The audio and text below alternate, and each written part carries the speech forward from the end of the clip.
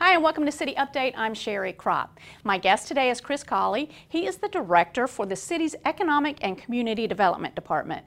First of all, Chris, congratulations on your new role as the director of ECD.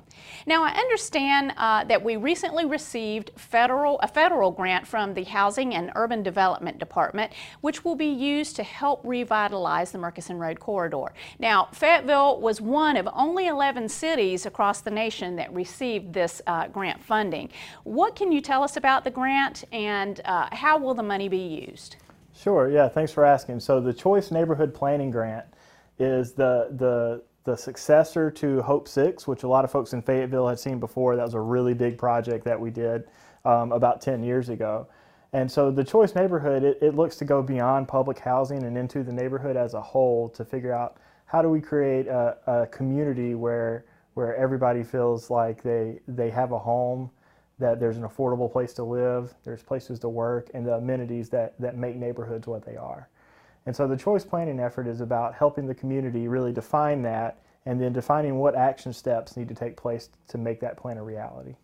And what do you hope to achieve from a revitalization project such as this? Sure. So for this first effort, this planning part, we really want to, our goal is to get the community's input and for the community to craft a vision of what they hope this neighborhood becomes. There's no building in this part of it. The grant is just for the planning process. But then after the planning is done, we'll be able to apply for a much larger implementation grant. But really the work product that we're looking for right now is that definition of what a successful community and a successful neighborhood looks like to the residents that live in the Murchison area. And you mentioned getting feedback from residents, and as part of this planning process, I understand that you will be holding several meetings in order to get that feedback from the stakeholders and residents in order to be able to recognize opportunities for improvements. Your first one, I believe, is at Bronco Square? That's correct. On June 2nd from 4 to 7 p.m. we're going to be at Bronco Square right across from Fayetteville State University. And we're going to have a lot of fun activities out there for adults and children alike. We'll have free food, and some other city departments are going to join us. But really what we're focusing on is we want to get feedback from members of the community on what they love most about Murchison area, what they would like to see change, some of the opportunities and assets and the history of the area, what they think the future looks like and what it'll hold for folks who live in that area. How many meetings will you have? Oh, well, we haven't planned out all of the meetings yet, but lots. This whole process is about getting community involvement. We have a 30-person steering committee that includes a lot of community leaders, business leaders, and people that really represent the Murchison Road area and have a stake in the future.